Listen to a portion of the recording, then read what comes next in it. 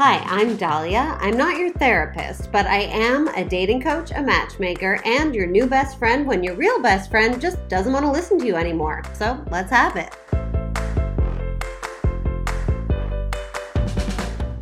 Hi, I'm not here right now. Okay, this is not an answering machine, but I am out of the country with my boyfriend on a romantic trip, so I decided to give myself the gift of not doing an episode 1 week. However, I have a thought for you that is totally unsolicited, meaning nobody asked me for it, but I had kind of a transcendent experience and a revelation, and I wanted to share it with you, and you can think about it, and then you can email me your questions for our next episode or whenever at notyourtherapistpodcast@gmail.com or DM us notyourtherapistpodcast on Instagram. Anyway, let's get to my transcendent revolutionary thought. Okay, so here goes.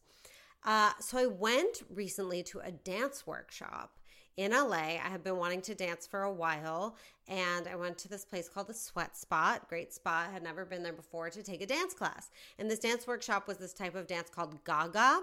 I think it originates with the Batsheva dance company from Israel. Don't know much about it. Still don't know much about it.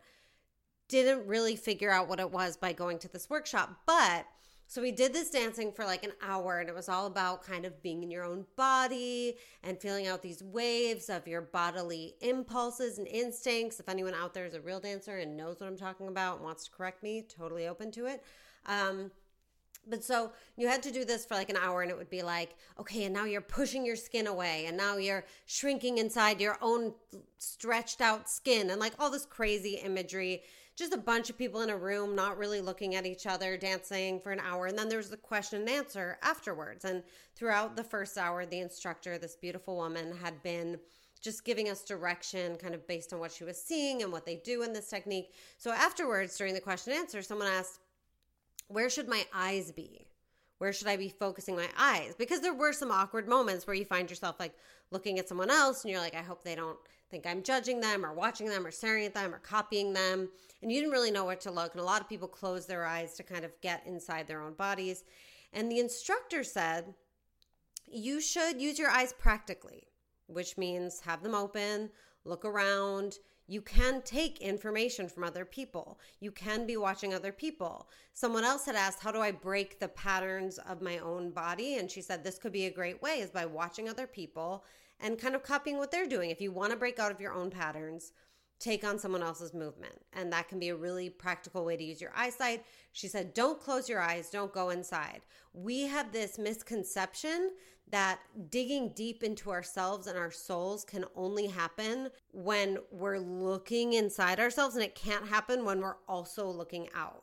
And she kind of said, you can look out and still be digging deep inside. You can be relating to another person and learning from another person while still be digging deep inside in really close relationship with yourself. She also said there's this misconception that to really feel pleasure, feel sensation, we have to close our eyes. We have to shut out the rest of the world and not relate to it. And that just struck me because I hear so much about people being like, I'm not really dating right now. I'm really working on myself. Or like, I can't really be in a relationship. I'm working on myself. Or he hasn't done enough work on himself. Or she hasn't done enough work on themselves. And that's not to say that there isn't a time and place when you know that you should be single because maybe you have some stuff to work through, or you just got out of a relationship, or you're just enjoying being on your own. That's totally fine. But I do think it's a dangerous disservice to ourselves to think that work can only happen on ourselves when we're with ourselves and ourselves alone. I think a lot of learning about ourselves comes from other people and seeing how other people relate to the world, being empathetic to other people, and having experiences with other people. So you can do just as much work on yourself going out on a date as you can sitting at home and staring in the mirror or closing your eyes and meditating. I think my mom used to say, well, how are you going to work on yourself in a relationship if you're not in a relationship? And I do think, again, there's always self-work to be done, and some of it cannot be done with another person around. But are you going to learn how to be a good partner without seeing how you relate to other people, without being real honest with yourself when you go on a date and seeing how you treated this new person in your life? What are the consistencies if you go on a lot of dates, which I encourage? What do you notice coming up in you again and again and again? And I just think it's really important to know that if you want to grow, a lot of that has to happen outside of yourself. And a lot of that can be taking cues from other people.